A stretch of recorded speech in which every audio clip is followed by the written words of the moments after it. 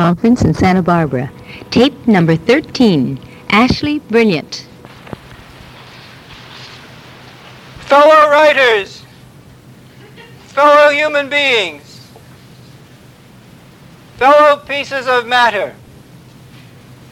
Yes, we are matter, and regardless of all the evidence, we do matter. We're all important in our own way. Yet most of us want to be more important to more people than we already are. And in fact, that is what writing is all about. And that's one of the things I want to talk to you about this afternoon. Now, I am here today billed officially as a famous writer. It's certainly nice to have that kind of proof of what I really am. If I meet anybody who has the nerve to say that he or she has never heard of me, all I have to do is whip out my Santa Barbara Writers Conference flyer and say, look, it says right here, famous writer. But this isn't the first time this sort of thing has happened to me. Some people spend their whole lives seeking their own true identity. I keep having mine thrust upon me. For example, would you believe that I am one of the few people in the world who can actually prove that I am a hippie? Or at least that I was on April the 7th, 1967.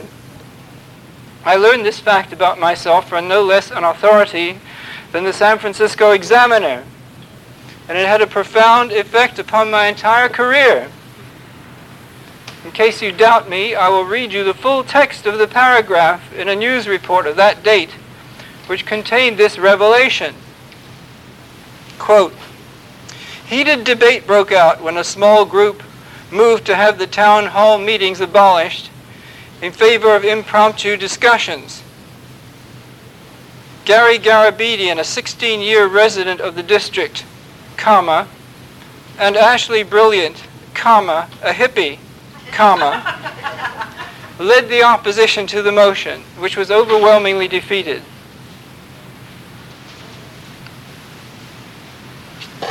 Well, that's all that I've written. The rest is off the cuff, ladies and gentlemen. I just thought you'd like a taste of what it would have been like if you'd had to sit through an hour and a half of Ashleigh Brilliant's prepared speech. I'm at the end of this conference here, and I assume that I'm provided as kind of light relief. But this is very frustrating to me because I don't see myself in that light at all. To me, this is what, you may not believe this, but this is the culmination of my career up to this time. This is a momentous event in my personal fortunes. It's really the fulfillment of a fantasy. Now, it's true that I did speak to the Santa Barbara Writers Conference once before, several years ago. But how many of you were here on that occasion? I don't know how many. Oh, not that many. Oh, good. Well, yeah. On that occasion, I was called in at the last minute to substitute for somebody else. I was not officially on the program. This time, I'm officially on the program. Now, to my knowledge, this is the first time in human history a professional epigrammatist has been invited as a formal a member of the program staff of a writers' conference anywhere in the world. So this is really a big first for me. It's true I live in Santa Barbara, so it's not as exciting as if I've been called from the other side of the earth to be here. But even so, I am getting paid for this, yes? And I have for you today something that is going to make it worthwhile your having come here, believe me. Another one of my fantasies has always been, ladies and gentlemen, to be able to drop a bombshell before an expectant audience. Now today, I am going to drop a bombshell, and I've been thinking about doing it for so long that I'll probably mess it up. So I won't do it right away. I'll leave you hanging in suspense. It is coming. Now this, as I say, is a time when I'm billed officially as a famous writer. I'm not embarrassed about this, but I am sort of abashed, you might say, or put at a loss for how to handle this. Because it makes me ask myself right away, am I really famous? And am I really even a writer? Well, shall we start with famous or shall we start with writer? Yes. All right, let's start with writer. Am I a writer at all? Well, all right, I am a writer. I write things. But obviously, I'm not an ordinary kind of writer. I never write anything longer than 17 words, if you can believe that. That's at least what I'm well known for. I'm going to enlighten you on that subject also. But officially, I never write anything longer than 17 words. They're called epigrams, or in the trade we call them pot shots or brilliant thoughts, names that I made up. But the Library of Congress calls them epigrams. And they're all copyrighted, which is unusual in itself. Now, another unusual thing is that they don't just come out in books.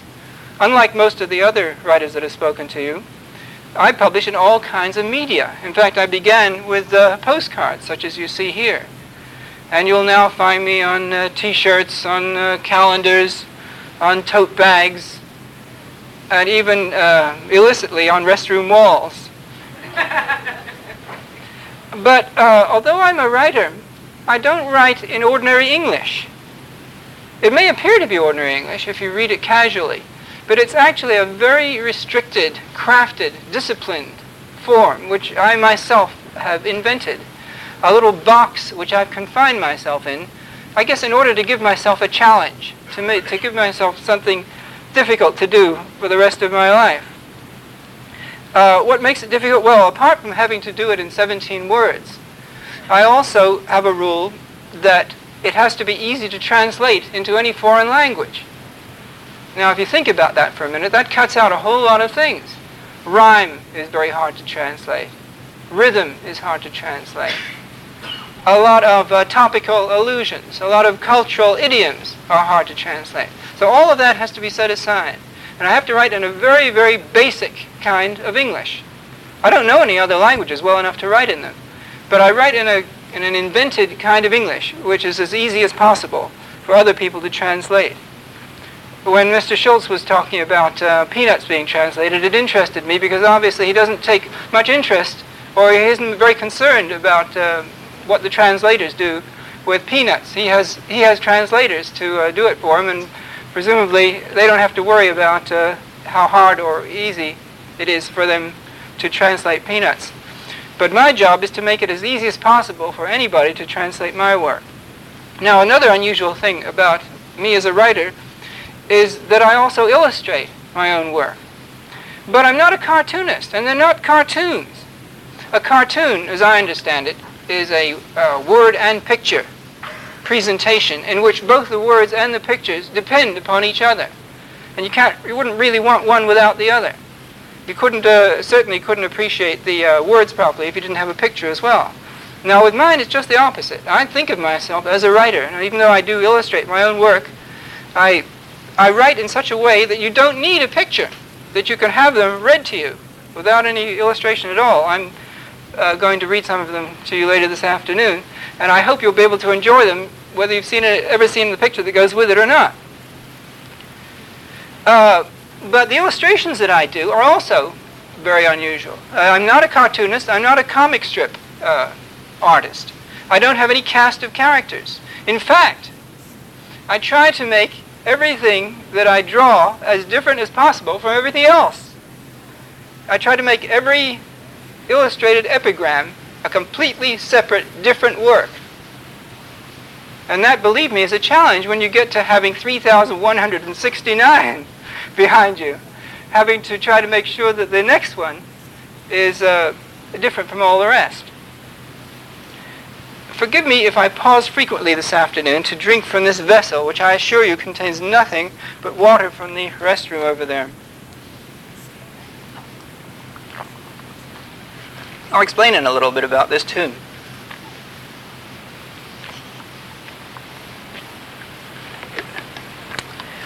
Now, another unusual thing about me as a writer, compared with most of you guys, I guess, is that I run my own company. I have a whole little outfit that markets these things any way we can all over the world, operating out of a little house here in Santa Barbara on West Valerio Street, number 117. And we have a mail order business, which is the mainstay of this whole operation. I recommend mail order to you. I'll come back to that a bit later on. And I guess another thing that makes me different from many writers is that I don't write according to any discipline or schedule as far as time goes or place. I always carry bits of paper around in my pocket, and that's one of my secret weapons, I always say. And the other one is a pen, and whenever I get an idea, I write it down. It's as simple as that. Of course, it's not as simple as that at all, because that's just the beginning of it, and then you have to refine it, work on it like any other kind of writing, and between the initial idea and the final published output could be a matter of years. Well, that will take care of the writing part. I hope I persuaded you that I am some kind of a writer. But am I a famous writer? I don't know why I've got to discuss this at all, but it's just it seems, what's the word? Impinging on me? That's not the word. Incumbent on me. It seems incumbent on me to present some form of credentials to you, since many of you probably are here on faith alone. Am I famous? Well, it depends what you mean by famous. I have not won any awards. I've never yet won the Nobel Prize for Literature, although I do say that that is my ultimate aim. I haven't even won the Pulitzer Prize, although I have been nominated for it. Yes. Incidentally, I noticed somewhere in somebody else's remarks, it says they were nominated for a Pulitzer Prize. Well, I didn't mean to reveal this about them, but I will reveal it about myself. Anybody can be nominated for a Pulitzer Prize. In fact, you can nominate yourself, officially. Yes, yes. And you can nominate yourself for a Pulitzer Prize. Or you can ask your publisher to nominate you, which is what I did in my case. And you can go around saying you were nominated for a Pulitzer Prize. This is a very nice, useful thing to know as a writer. So it's already been worthwhile your coming here today. You do, of course, have to be published. You have to be published, and you have to nominate yourself or get somebody else to do it in the year of your first publication, the first year of publication of that work. I'm also, whether I'm famous or not, I'm not usually mobbed in the streets by huge crowds. I'm not in who's who. At least I'm not in the national who's who. I am in who's who in the West. You can look me up. However, if you ever looked at who's who in the West, it's a huge volume that I'm sure nobody ever consults about anything. In fact, if you ever go to the reference room of a public library and look at all the who's who's there are, and then consider all the who's who's that are not even stocked in the public libraries, I bet every one of us is on some kind of mailing list for some kind of who's who or directory. Put up your hand. Those of you who are on some kind of mailing list trying to get you listed as a who's who, some kind of directory, something to make you feel important, as if you were really somebody. Yeah, it's very common. And I just ignore those letters now. In fact, I would not even try to get in who's who in the West again. I would answer who's who, the national one, because that still has some meaning for me. I'm also in the Gale Contemporary Writers series, which has some validity, I think. I can even consult that myself about other writers. And I got a column and a half in that, I think. So to that extent, I'm famous. Tour buses do not yet include my house on their itinerary. However, it's easy to find, and you'll see there's a little bulletin board outside it if you're looking for it. I have never yet even been on nationwide television, except the Alan Thicke program is supposedly using some of my work. Have any of you seen my work on the Alan Thicke late night, Thick of the Night program? Ah, shucks, I was hoping somebody could confirm this rumor. The Thicke program did actually make an arrangement with my publisher, but so far I haven't had any direct confirmation of this.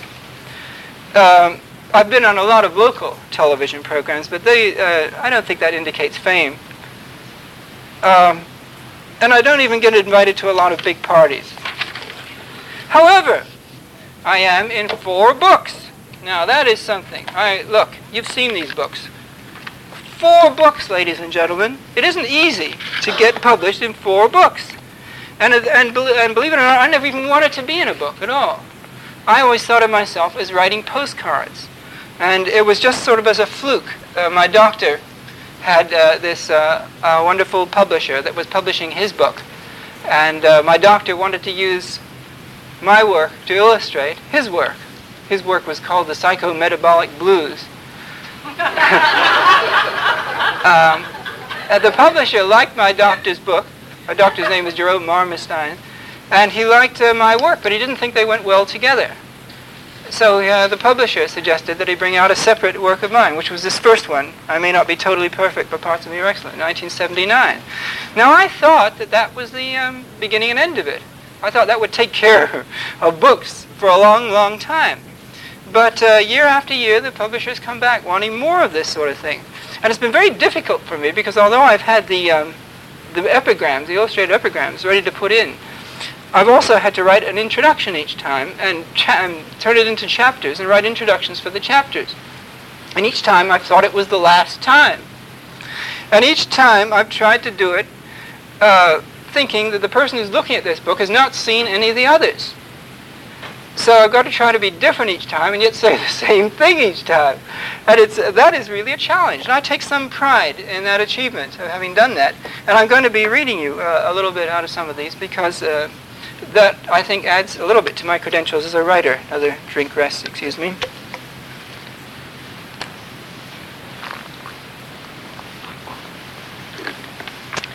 All right, 4 books, 3,169 postcards, published in many millions. The books, incidentally, total now about 200,000 copies, which isn't bad. That's for all 4 books. And the nice thing is that apparently they do go on and on selling. My publisher keeps saying this. It's not a sort of flash-in-the-pan thing. The careful way that I've written this stuff, it has a universal, long-lasting appeal that can go on and on. I have all these licensed products that I've told you about. I am syndicated. In certain cities, I'm considered a celebrity. If you go to Detroit or Denver, I'm in the leading newspapers in these towns. But altogether, I'm only in a dozen papers. Remember how many Sparky Schultz said he was in? Was it 1,900 papers? Imagine how I feel being in 12. All the same, I am a syndicated author, for whatever that's worth. And it is true that people I meet who know my work sometimes behave as if they consider me famous. You know, they're sort of respectful, and they ask for my autograph, and stuff like that. And I have been written up in the newspapers occasionally. And recently, for the first time, this January, I was written up by a national wire service, the United Press International. Actually had an article about me. I can show it to you. Well, you may not believe this, and they also had a photograph. And it was on the front page of one of the sections of the Los Angeles Times, one of those sections, one of those editions which nobody got. So even if you got the LA Times for January the 29th, 1984, you probably didn't see it. But it did happen. See, I have a funny kind of fame, and I'm going to tell you more about this. It has to do with my bombshell, too. Don't forget about that. I've also been in Reader's Digest several times. Reader's Digest, 13 million people, isn't it? Circulation. I have been quoted in their quotable quotes. How many of you have ever noticed me in the quotable quotes of the Reader's Digest? There you are. There's fame for you, ladies and gentlemen. That's what it's worth. They pay, what is it? They pay $75 a time, I think. They're seen by all those people. Nobody ever notices.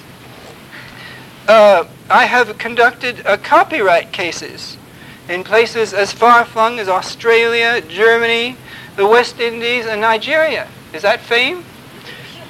Well, people, come across my work and copy it. A policeman once let me off a traffic ticket because he had heard of me. In fact, he even whipped out a potshot out of his wallet. Now, it's true, it was a local policeman in Carpinteria. Still, it sort of makes you feel as if you have some kind of fame. A store in Chico, California, once actually paid me to fly there. and autograph books in a little shop in Chico, California. Only time that's ever happened. And that was several years ago. And I am actually able to get really famous people sometimes to say nice things about me. If you look at the back of my books, I can write to people that don't even know me personally. Well, some of them do. Like Herb Cain. Well, I feel I know him a little bit since he talked about me at the last writers' conference. But he says nice things about me, and I can quote. So there's another kind of fame. And I do get, if you consider this fame, I get a lot of requests to reprint my work in various publications, including, which is meaningful to me, college textbooks. I used to be a college teacher, history. I have a PhD in history. And to think that I can have so much larger an audience than I ever would have had in the classroom is rather nice. Letters addressed just to Ashleigh Brilliant in Santa Barbara have been known to reach me. And I do find my work legitimately in some strange, out-of-the-way places. And I'll tell you one story about that. Just last October, my wife and I... Oh, I haven't introduced my wife. Dorothy. Stand up, Dorothy. This is Dorothy Brilliant. We happen to be celebrating our 16th wedding anniversary today. So it's a lovely occasion. Thank you. Dorothy and I last October were touring Australia. It was not a promotional tour for my books, although on a previous time I did, believe it or not, get sent by my publisher to make a promotional tour of Australia. But on this occasion we were just traveling around for pleasure. And one of the places that we'd always wanted to go to was one that I considered incredibly remote. The town or the outpost or the settlement of Darwin on the north coast of Australia. You know, on one of our previous visits, when we hadn't got up there, we used to listen to the commercials on the radio and television. They advertised a kind of fly repellent, which they badly need there, called AeroGuard. And the opening of the commercial used to say, "Deep in the tropical north." And this was always very meaningful to us. You know, we thought, gee, we are really in Australia. We are really in a different world where they talk about the tropical north. Yeah. Deep in the tropical north. So we always wanted to go ourselves deep into the tropical north. And here we had this occasion to visit Darwin in the Northern Territory of Australia. And we were up there, and we discovered that actually it's fairly civilized, to the extent at least they do have a college. And the college actually had a little store. And I visited this store, and believe it or not, right there on the counter, this store in Darwin, Australia, were several of my books. And I looked at the woman behind the counter, and I thought, I am going to knock this woman over. I am going to say to her who I am. And I did. I said, guess who's standing in front of you, madam? And I held up this book, you know, and I had the beard at that time. And, you know, she was very nice, but she wasn't really astonished at all. And to me, that was the most astonishing thing. It was a highly educational experience. It made me realize, you know, how small the world has become. And Darwin is not so remote in my mind anymore. And if this is fame, well, all right, it's fame, but you don't have to go all the way to Darwin to not astonish somebody.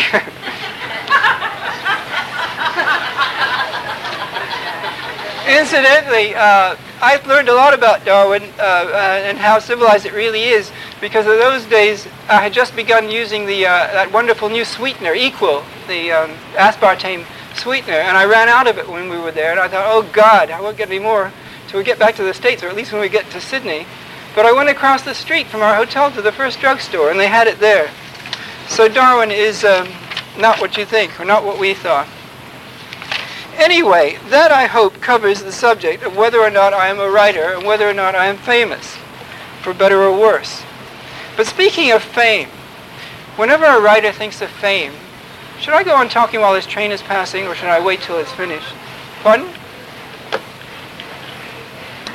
Gosh, the microphone has not been on this whole time.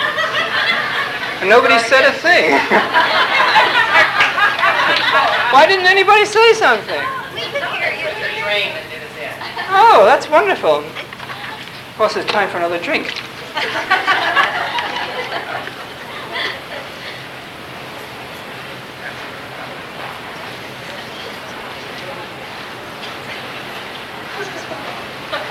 we get your recipe? It's just water, as I told those who didn't come late.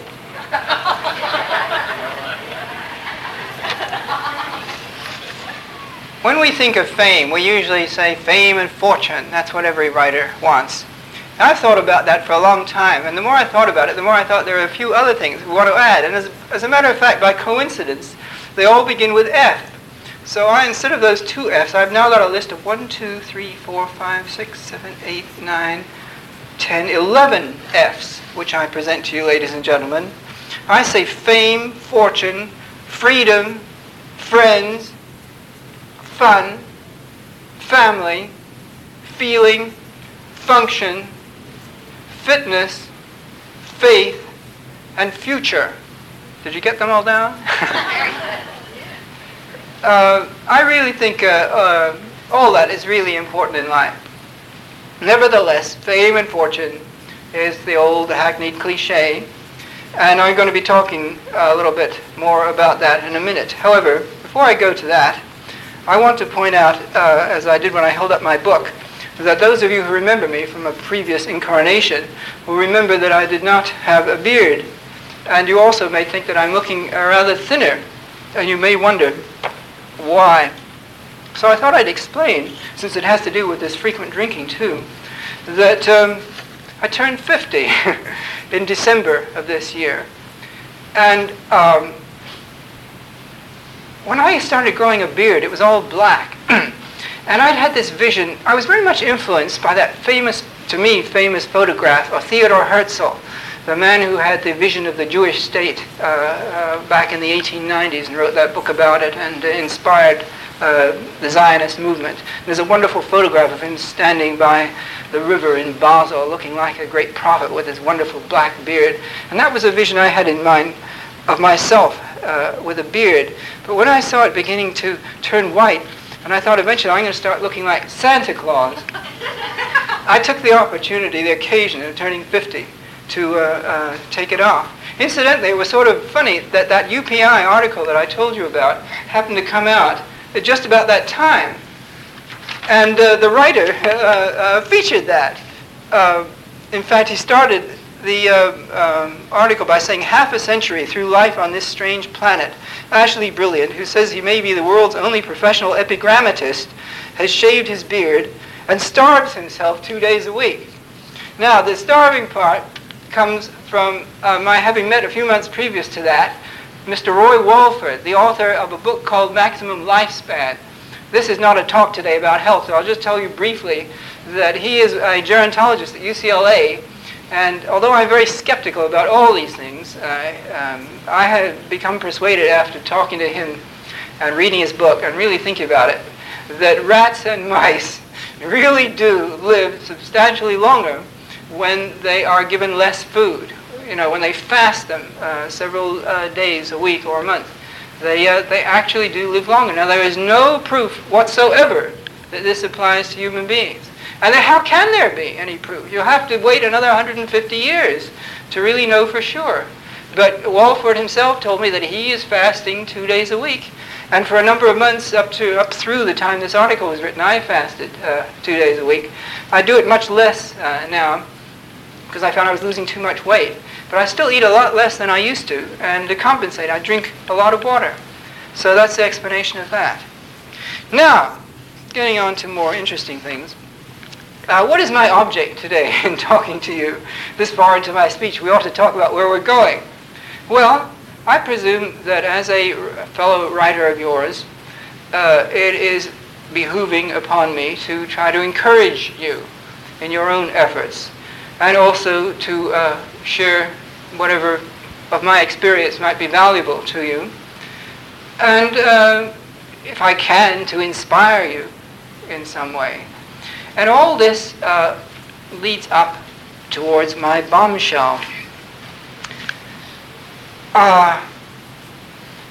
I have been asking myself for a long time, what could I do to really make a mark in the world?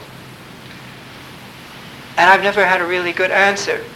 If you look in the Guinness Book of Records for the things that other writers have done to make a mark in the world, you could write the longest novel. But God, it took Jules Romain from 1932 to 1946 to write these 27 volumes of Men of Goodwill. Is that really worthwhile just to make a mark in the world? You could be the most prolific writer in the world. George Simenon, according to the Guinness Book of Records, has written over 500 novels, sold more than 300 million copies. How about writing the world's worst seller? The world's worst seller. That's another record. You've already done it. Can you prove it? I don't want to break that record, but it does exist. According to the Guinness Book of Records, there is a documented world's worst seller. I thought that many of you might know about this. It ought to be engraved upon everybody's mind. The world's worst seller. You know, in order to establish this, you would have to have a publisher that was in existence long enough. The Oxford University Press happens to be the one in this case. The Oxford University Press in 1716 published 500 copies of a translation of a Coptic Bible into Latin. It took 191 years for that to sell out, thereby establishing the world's record for the worst-selling book of all time. Now, I don't want to break that record in any case. Think how long it would take to do it. Well, the funny thing is, ladies and gentlemen, that there is another record. And I believe that I have actually broken it. And it is there in the Guinness Book of Records. Now, I don't know how to lead up to this, but I can tell you this. Back at the beginning of the century, the world's highest paid author was a man named Rudyard Kipling. And he was being paid at the astonishing rate of £1 a word. In those days, a pound was worth about $5 American, and American dollars are worth a lot more than they are now. £1 a word. And there's a story, I hope it's true because it's a lovely story, that a group of students in Oxford read about this. This was big news when it was announced. And got together and sent Rudyard Kipling £1 and asked for a word.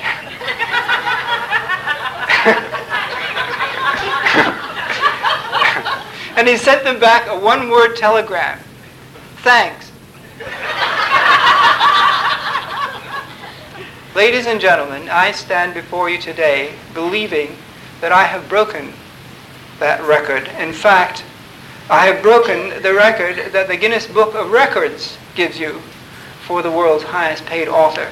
According to the Guinness Book of Records, the world's highest paid author was Ernest Hemingway, who in 1960 was offered, it says, $12,000 for a 2,000-word article, which works out to about $15,000 a word. If I've got my figure, $15 a word, if I've got my figures correct. At any rate, I remember that $15 a word is what Hemingway was being paid. Now, I have a news release, which I guess at this point I might as well start to distribute because this is my bombshell. Would somebody like to help me? Maybe my wife could help me distribute this here. I asked her beforehand. Oh, thank you. There aren't that many people, so I guess it'd be fairly easy. Oh, Sue McMillan, please take a bow. Our faithful helper, the only other member of our staff in brilliant enterprise. To tell you the truth, I would have introduced you earlier, Sue, but I thought you'd be embarrassed, so I didn't,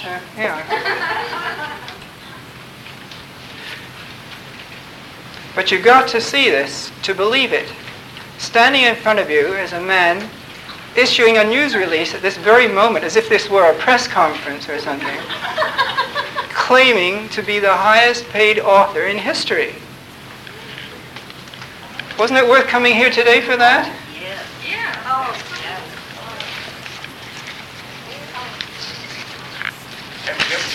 Is that all right? Only one to a customer, The please. history-making moment.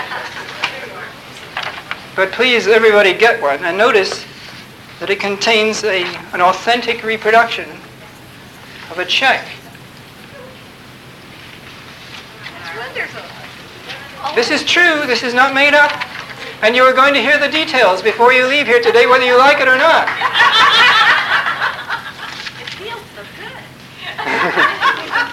Is this negotiable? It's certainly worth the paper it's printed on. Congratulations. Thank you.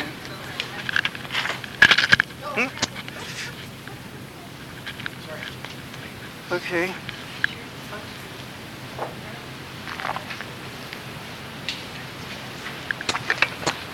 Has everybody read it?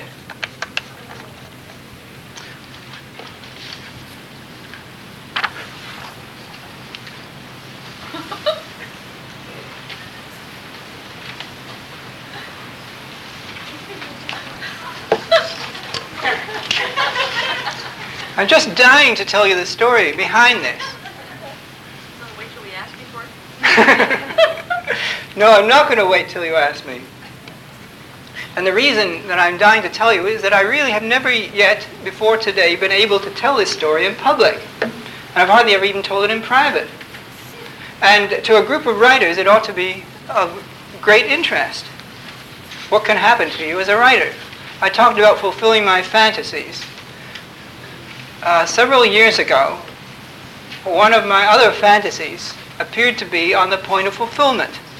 As a writer of this kind of stuff, as a person engaged in the licensing industry, it was naturally always an Everest beckoning to me, the idea that the great sainted, revered Hallmark card company might someday take notice of me. Now, as a matter of fact, when I very first started doing this kind of thing, almost as a joke, I sent a few of them to the Hallmark card company, and they sent back a polite rejection letter. That was way back in 1967.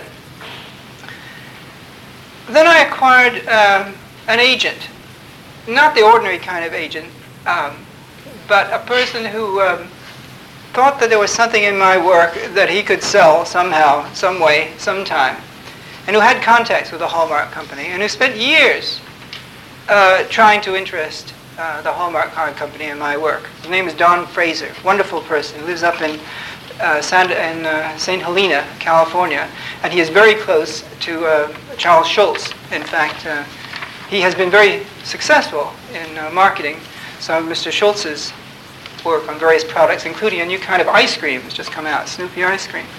So I had a very good man working for me, although I wasn't paying him anything. This is a wonderful thing. He was doing this entirely sort of on spec, as they say. But he was never able to do anything either. Until I was in Australia on that promotional tour. I phoned home one day from a little telephone booth near our property. We have some land in the extreme southwest of Australia, near the town of Albany.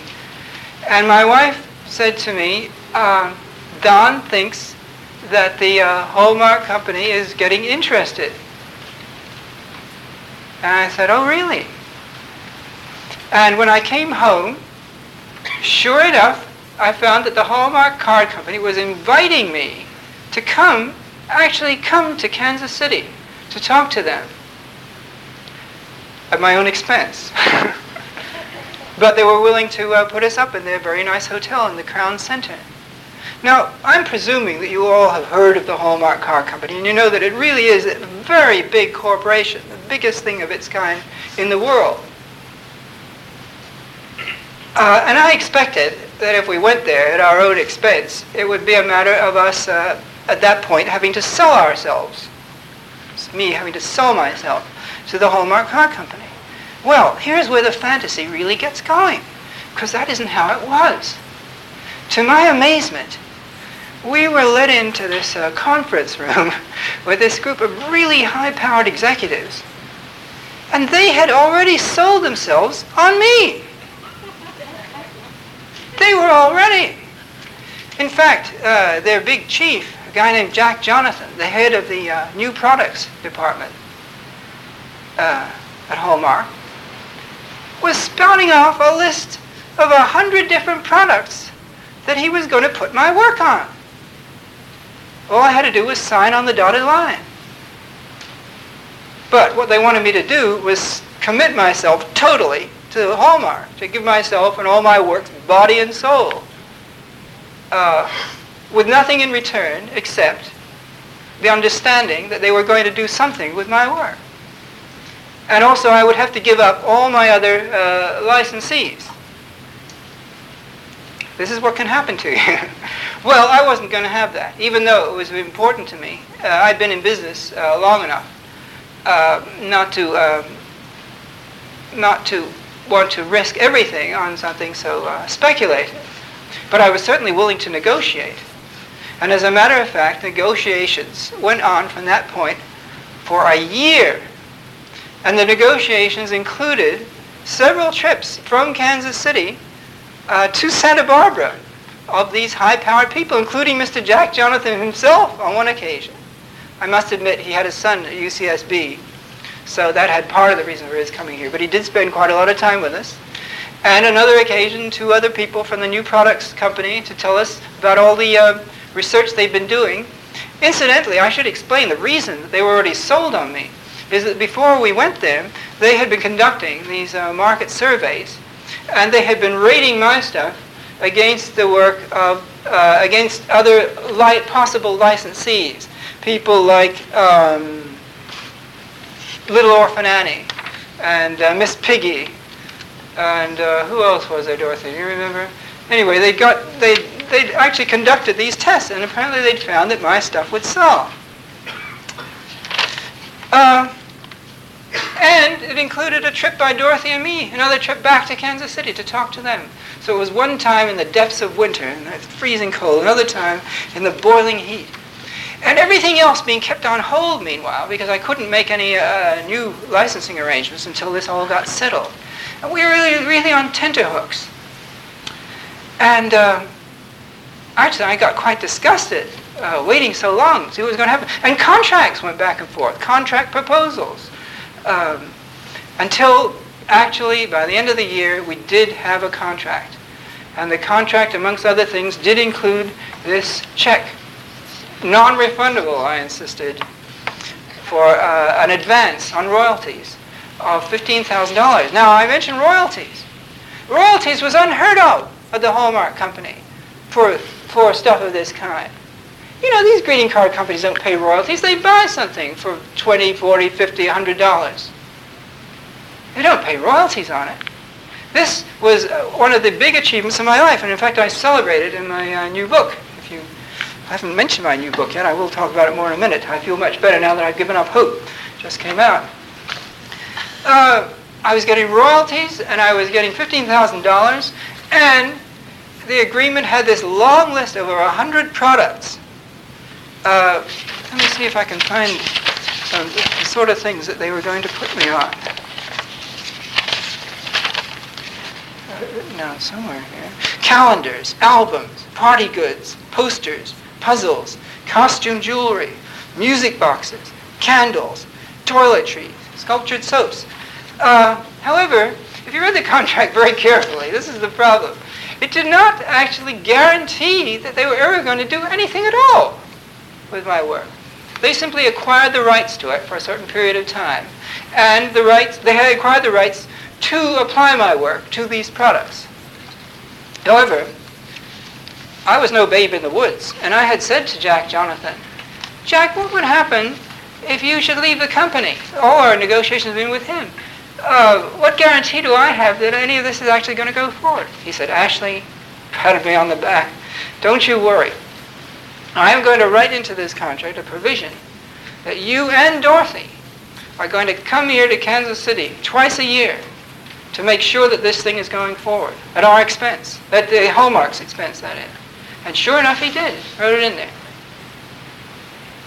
So that seemed to be fairly safe, I thought. Well, guess what happened? This agreement, this final contract was signed towards the end of December of the year of the check, or that 1982. In January of 1983, got a letter from Jack Jonathan He is leaving the company. He retired. He was an old guy, and actually he was very ill. So I wasn't really surprised in a way. But my agent, Don Fraser, was much more upset about this than I was. I think maybe he knew a lot more about what was going on than I did. He considered this a disaster. He didn't take this part in the contract about Dorothy and me going back and forth very seriously, and apparently he was quite wise to do so. Because the sad truth is, as it says here in the news release, which you've all read, that was really the end of the whole thing. I had to pressure them for another year to find out if they were really going to do anything with my work at all. I got some prototypes of 3 greeting cards that they were going to do. And just a few weeks ago, when I came back from a trip to England that I'm going to tell you about, I actually got these 3 Hallmark cards in the mail. There they are. A total of 32 words, $15,000, Guinness Book of Records. Any questions about that before we go on to more cheerful matters? I haven't yet written to Guinness. That might be one question you might ask. And there is a problem here. The thing that I told you about Ernest Hemingway is in the 1976 Guinness Book of Records. I haven't looked at all the subsequent ones. It is not in the current one. The current one only has the second part of that entry, which I'll read to you.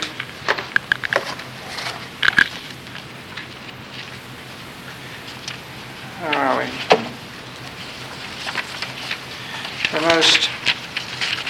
The written word. It's in the section called the written word. Here we are. The highest rate ever offered to a writer was $30,000. $30,000 to Ernest Miller Hemingway for a 2,000-word article on bullfighting by Sports Illustrated in January 1960. This was a rate of $15 per word. In 1958, a Mrs. Deborah Schneider of Minneapolis, Minnesota, wrote 25 words to complete a sentence in a competition for the best blurb for Plymouth cars. She won from about 1,400,000 entrants the prize of $500 every month for life. On normal life expectations, she would collect $12,000 per word. No known anthology includes Mrs. Schneider's deathless prose. Now that was why I had to put in that part about not counting advertising contests. But even if you did count advertising contests, I think the fact is that apparently Mrs. Schneider's words were never actually even published. So I think I'll have a claim to the highest paid published writing of any kind. I sent this news release. Incidentally, I must admit to you, you are not the first people to see this release. In fact, I already sent it out to all the media that I could think of. And it did result in a few local things on television and a call from a radio television station in Kansas City. But it's early days yet, and I'm hoping that this will gradually sink into the public consciousness. Now, you may wonder, what did I spend this $15,000 on? This calls for a drink.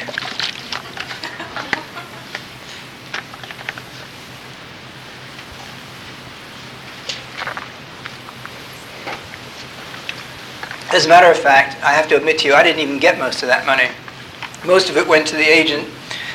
Most of it went to the artist. We had to hire an artist because Hallmark wasn't even interested in my art, believe it or not. They were only interested in the words. So I only got, the agent got some, the artist got some, and I got the least. However, just to make it a nice story, what did I do with the $15,000? Well, I bought a computer, a 40 megabyte hard disk CompuPro computer. Now, I've had other computers, but I want to say a few words about computers today because I'm talking to writers, and I'm taking a survey. I'm really interested. How many of you at this point in your careers are using a computer in some way for a substantial part of your writing? Not yet a majority. That's interesting. That includes anything you call a word processor, of course, anything like that. That's interesting to me. I thought it would be more than that by now. Because once you get into that, you know, you don't ever go back. It's a transition we will all have to make sooner or later. And I must admit that I haven't really made it yet. I've got the machines, but I still find it easier to write in longhand for many purposes. but I'm gradually making the transition. However, there's something else I want to say about computers and writers, which is much more important. If I can find what I want to say here. Well, one thing I want to tell you is that I have found a very important use, personal, in my business, personal business use for a computer, and that is to keep track of all these lines that I've written. You know, I told you I was finding it harder and harder to avoid repeating myself. Well, with this huge device, and I had to get a big one because you can't do this with the small ones, I was able to list all 3,169 of my lines. And I can now, let's say that I want to find a pot shot that concerns mothers. I can say, find mother. And it will very, very quickly show me every line I've got that contains the word mother. This is very useful. And you might think of ways that you can use it in your own work. But that's not really what I want to talk about with computers and writers. I wonder if anybody can guess what I want to talk about with computers and writers. This is I don't know if maybe other people have talked about this at the conference. But you know, when you buy a computer, you can't use it right away. You've got to read all kinds of literature that comes with it. The penny's beginning to drop. Computer people cannot write. I'm going to repeat that because this is probably the most important thing that I'm going to say here today to a group of writers. Computer people cannot write. They can't really talk either. But they don't know how to explain things to other people who are not computer people. They seem incapable of seeing things from a beginner's or an outsider's point of view. They always assume that you already know more than you do. And they tend to tell you more than you really need to know at any one point. Now this, I suggest to you, ladies and gentlemen, is a golden opportunity for writers. And I ask you to take me very seriously about this. There's a tremendous need and demand for good, clear, simple, step-by-step computer instruction. Has anybody else at the conference talked about this? Really? Oh. Somebody's doing something about it. Yeah, I'm not talking about writing books on computers. I'm talking more about writing books. Well, anything to do with computers actually would apply, but especially. Tell us what to do, because I have something really good, but I don't know what to do with it. Well, you've got to find a computer company. No, you don't have to. How you can can I protect it? Protect it. You're talking about copyright. I'll talk about copyright as long as you like. It's one of my favorite subjects. But let's not. Somebody told me that it's hard to do with anything that's Oh. written All right. unless you can prove that no one else Copyright should not be the worst of your problems. The main problem simply be to relate it to a particular machine or find. But actually, there's such a great crying need. My own personal fantasy is going up to the CompuPro company, that's the make of my machine, and saying, "Look, I'm a writer. You need me. Put me to work." And I might actually do this. I'm planning a trip up north there now, and I just might visit there. The trouble is, I've got so many other things going on.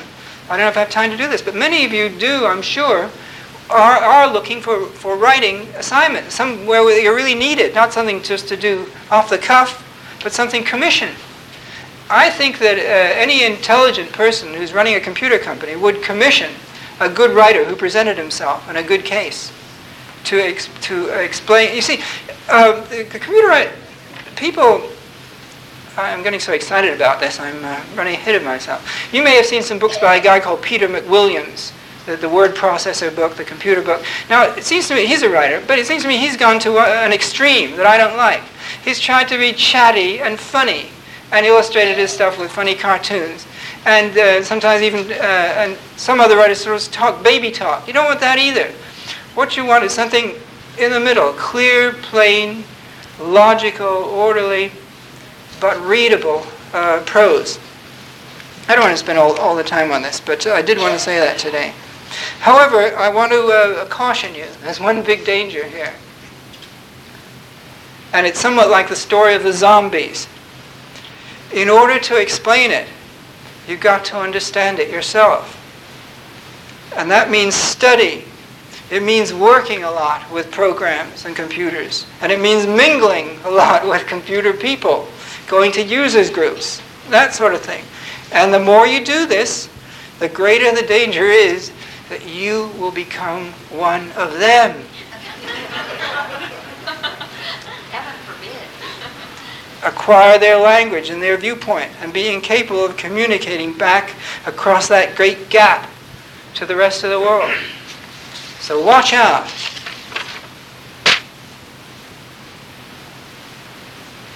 Now, that's one kind of writing that you can do.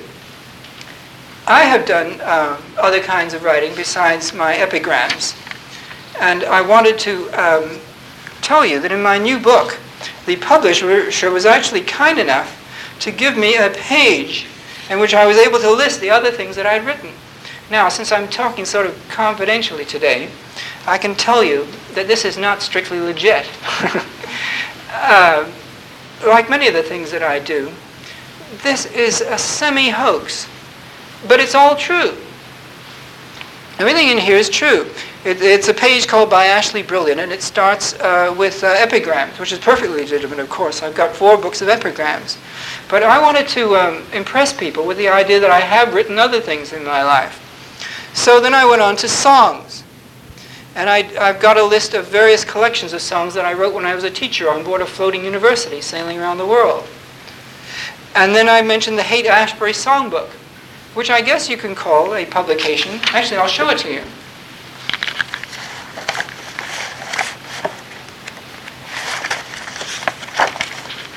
Some of you may have actually seen this before, about 20 years ago, the Haight-Ashbury Songbook. This is a collection of songs that I wrote when I was living in San Francisco in the hippie era. And my wife has urged me to sing to you today. And therefore, I will give you a sample of the kind of things in here. It's a narc, it's a narc, it's a nasty narc. If you got any pot, better keep it dark. To and fro, let him go up the wrong tree bark. It's a narc, it's a nasty narc. Overtrust means a bust, and a stranger's dangerous, and always was. Be discreet in the street where a cutie's duty could be to tip off the fuzz. It's a raid, I'm afraid, and he's made to pay to find the stuff you're on. Only hope caught with dope is to hush it, crush it, flush it down the john. It's a narc, it's a narc, it's a nasty narc. All my pot's in a spot hidden in the park, in the lee of a tree with a secret mark, where a narc never comes to bark.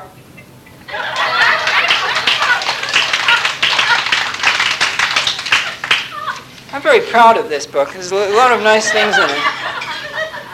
But I'll just sing one other one here, if you insist. Maybe we should take a vote.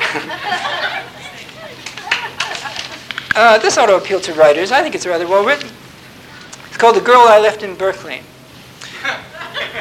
Oh, I've left girls in many a town, from here to Albuquerque, but there's just one who let me down, the girl I left in Berkeley. She knew the pain I'd feel to leave and didn't want to hurt me, so before I left her, she left me, the girl I left in Berkeley. We knew our constitutional rights and sought to guarantee them, and so at school we joined the fight for academic freedom. We loved free speech and spoke free love, but I didn't mean it really. Although it's fair to love and share, she shared her love too freely. So in despair I left her there, and vowing I'd be wary, I crossed the bay one fateful day and came to Haight-Ashbury. I looked around until I found a girl with looks and knowledge, and she taught me that to be free, you don't need books or college. Oh, school is just a big machine, and college girls can leave you. It's better on the hippie scene. A hippie won't deceive you.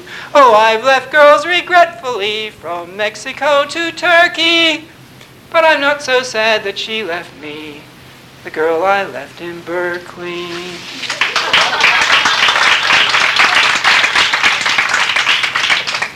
But it's got other things in here. Oh, it also has, here's really stretching something. It's got Forward Australia, proposed new Australian national anthem, Perth, 1972. Well, it's true. I did write a proposed new Australian national anthem, and it was actually even published in a Sunday newspaper in Perth, Western, but I'm certainly not going to sing that to you today.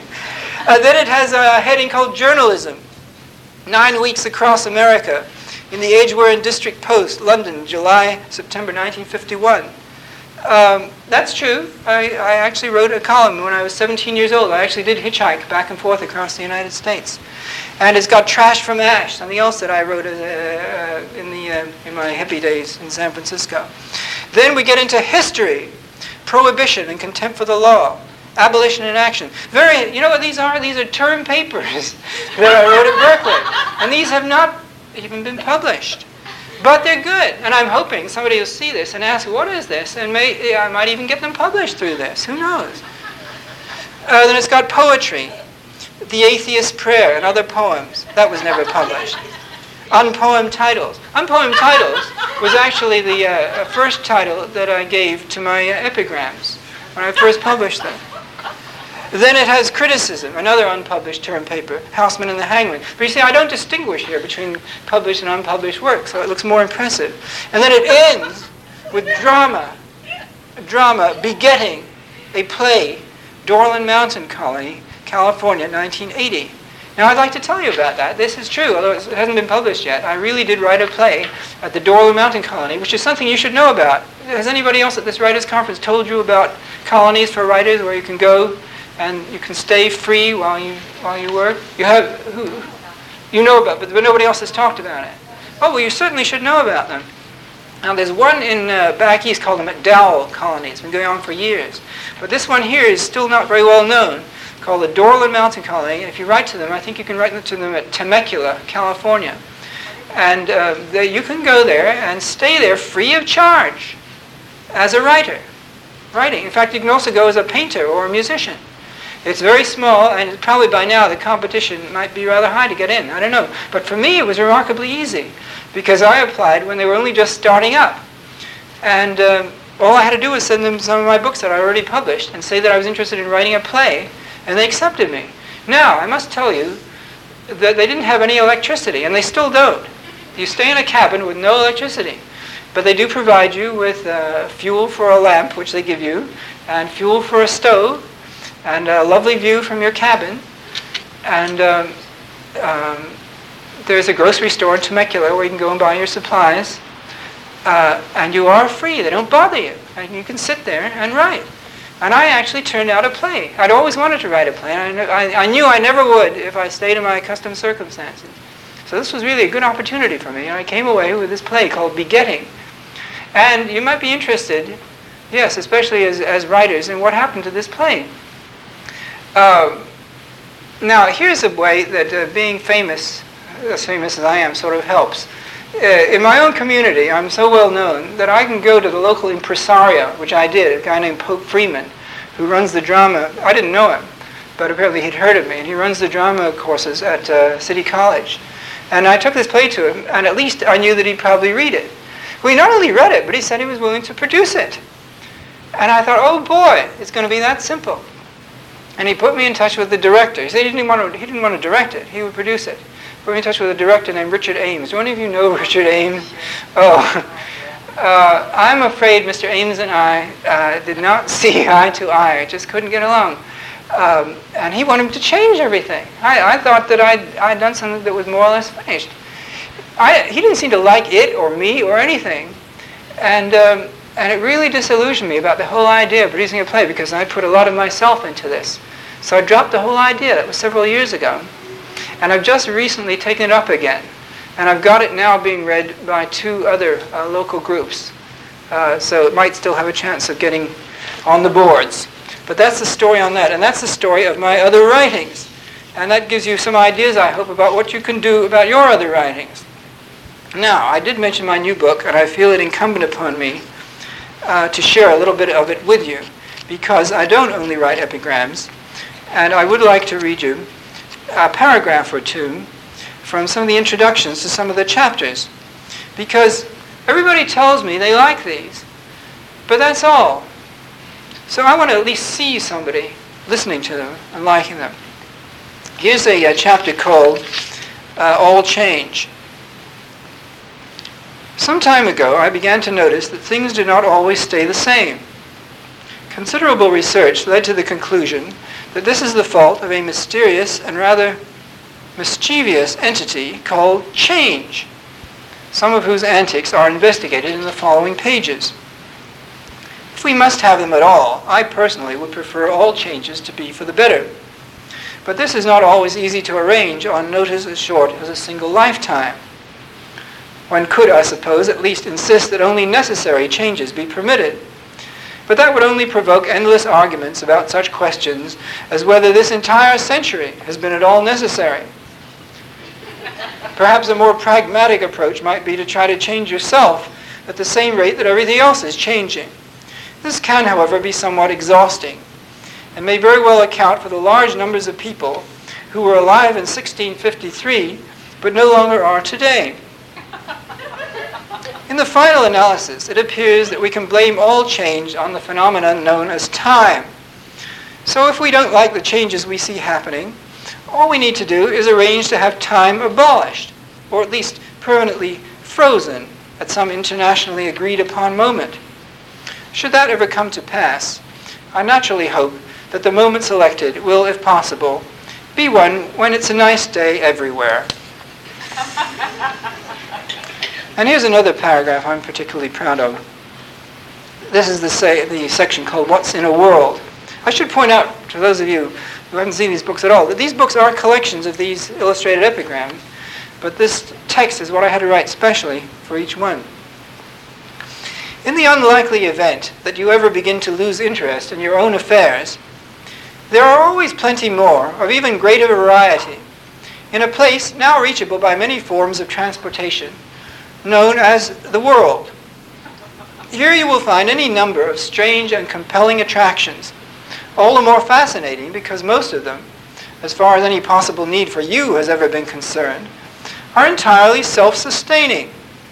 Without your advice or consent, whole cities have been built, libraries of books written, entire cultures and civilizations organized, and an enormously complicated system called nature set up. Almost everywhere you go in this great bewilderness, it will not be hard to find places you don't know, people you have never heard of, and things you don't understand. Well, that's just to prove to you that I don't only write epigrams. But I'm going to read you some of the epigrams that I do write. However, I've got to tell you about something else first, just after I've had a drink and the train goes by.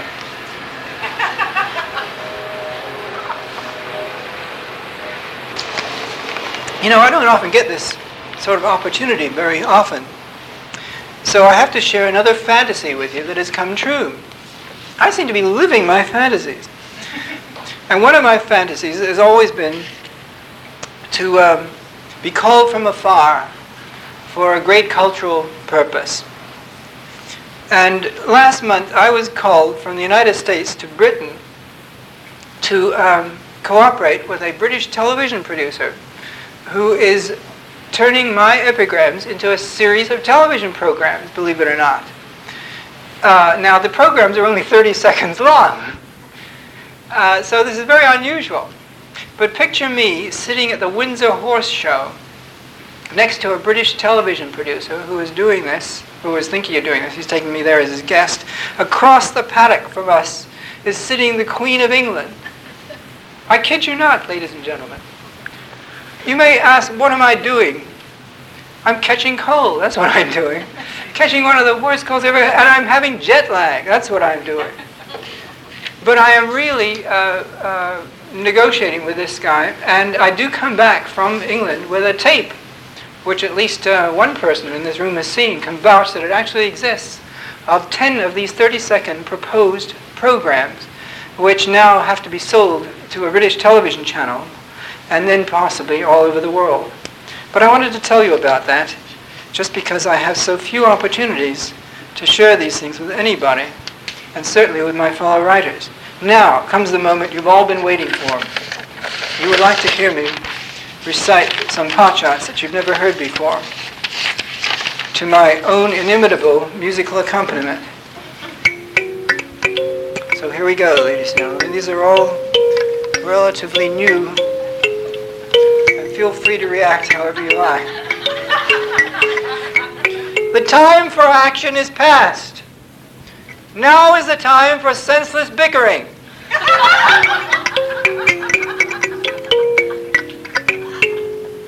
I try to take one day at a time, but sometimes several days attack me at once. They laughed at Edison and Einstein, but somehow I still feel uncomfortable when they laugh at me. All I want is a warm bed and a kind word and unlimited power.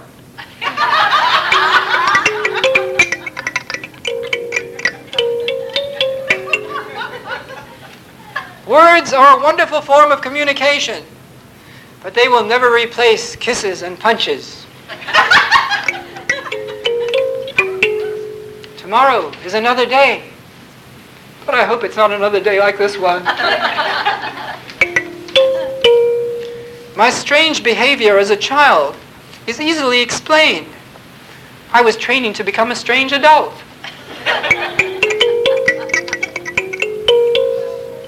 If you can't go over it, under it, or around it, you had better negotiate with it. If chocolate could teach, I would by now be very well educated. The last time I felt good was at 10 a.m., about 9 years ago. Torture and slavery were outlawed long ago. But for some reason, marriage is still legal. Which is the non-smoking lifeboat?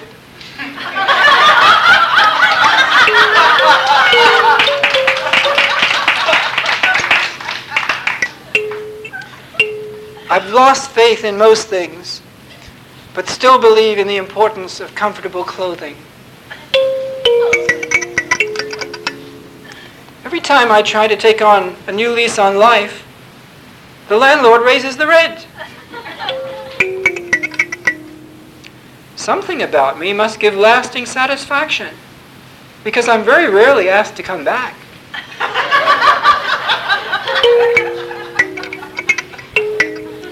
Nothing is worse than the agony of indecision, except the grief of having decided wrongly. If it can't be done in bed, it's probably not worth doing. My life would not make a good drama. The characters are not sufficiently believable. Sometimes the attention I get is worth the pain I inflict on myself to get it. But if I yield to your reasonable demands, I'll never be safe from your reasonable demands again. I'd like to show you who's boss, but I'm afraid it would only confirm that you are. Instead of past, present, and future, I'd prefer chocolate, vanilla, and strawberry. Somehow, I have to play my role in life as a gifted, beautiful, happy, well-adjusted person.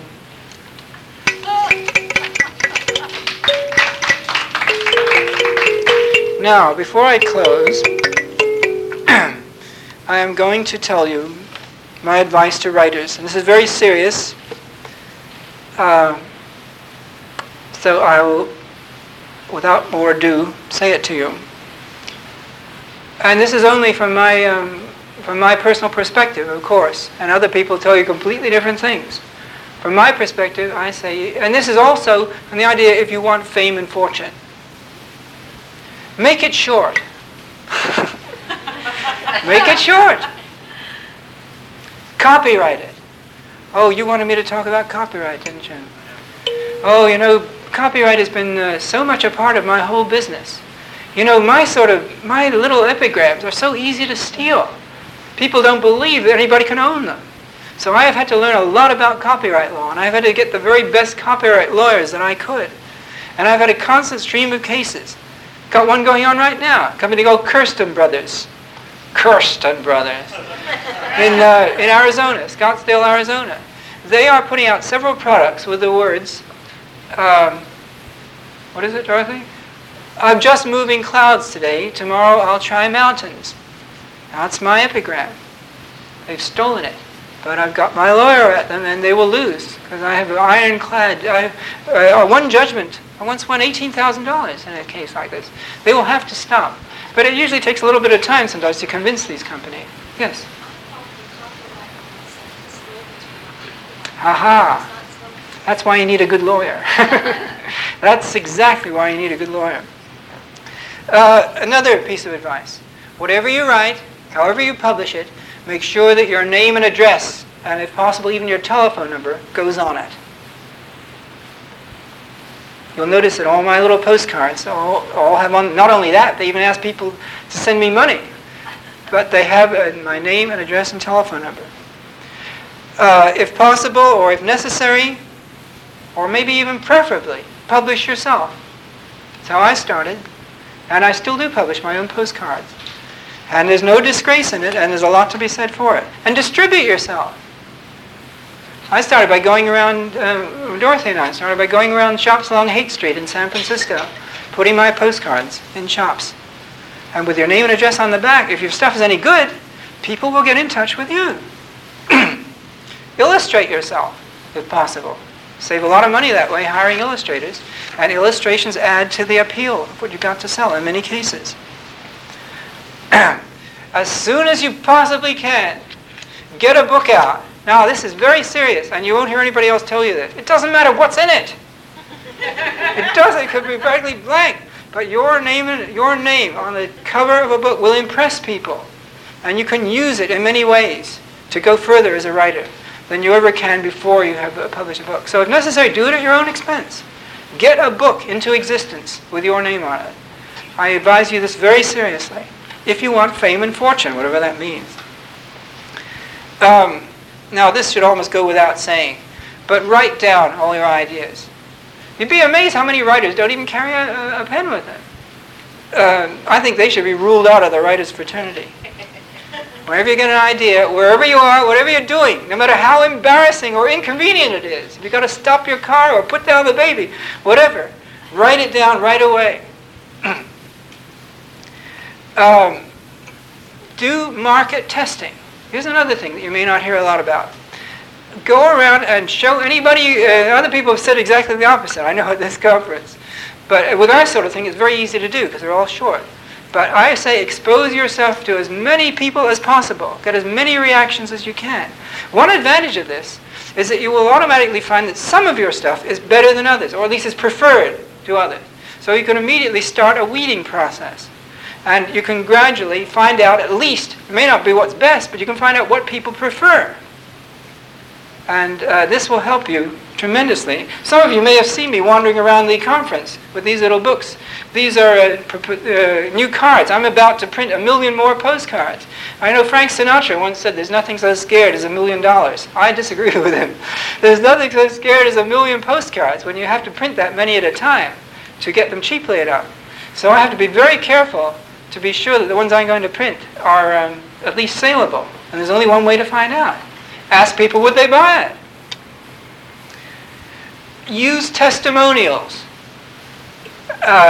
Don't fake them. But when at all possible, get somebody to say something nice about you and get their permission to quote it. This will be invaluable to you in many circumstances. And use it shamelessly. Another piece of advice, this is so valuable, everything I'm telling you here. You're getting the accumulated wisdom of 20 years of experience distilled today. Work with what's close at hand. Use the resources in your own locality. Don't think that you have to go across the country or even to another town to find what you need. In most cases, even if it doesn't seem so good locally, there are so many advantages to working with people that are close at hand. printers, publishers. I've been very, very lucky. My publisher happens to live in the same town and happens to be a wonderful person also, Howard Weeks, Woodbridge Press. I told you how that came about. Use mail order. When you have your name and address on the things you do, you might as well put a solicitation on as well. Invite people, say, if you like this, send me $1 or $5 or whatever, I'll send you another copy. Or send me 50 cents and I'll send you a catalog of other things that I've done. It's just amazing how, if you stuff is any good, we have to assume that. If it's marketable, this is a wonderful way of building up an income and establishing yourself. Avoid agents and other intermediaries wherever possible. All right, that's the end of my advice, and I'm going to close with a song. And this is a song written specially for this occasion, ladies and gentlemen. This is a song for writers. Now, all this is being tape recorded, I hope. So this song is copyrighted along with everything else, but you are welcome to buy the tape and enjoy it. I'll just have to have a drink before I go into this. It's going to take everything I've got left.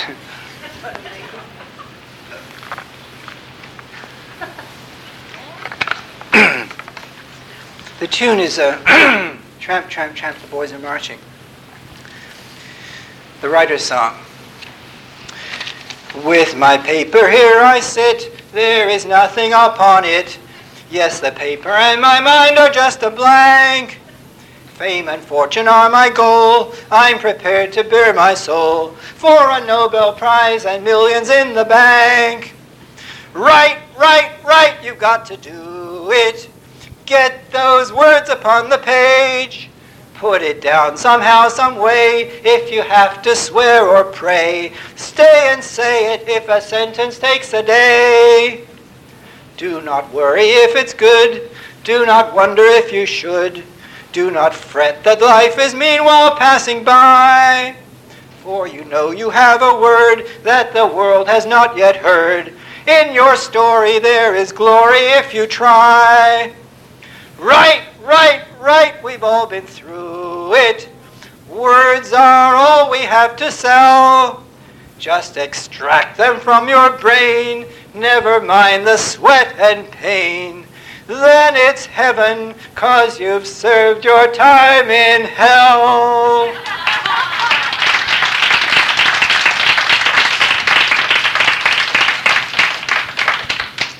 In the word of my great predecessor, thanks.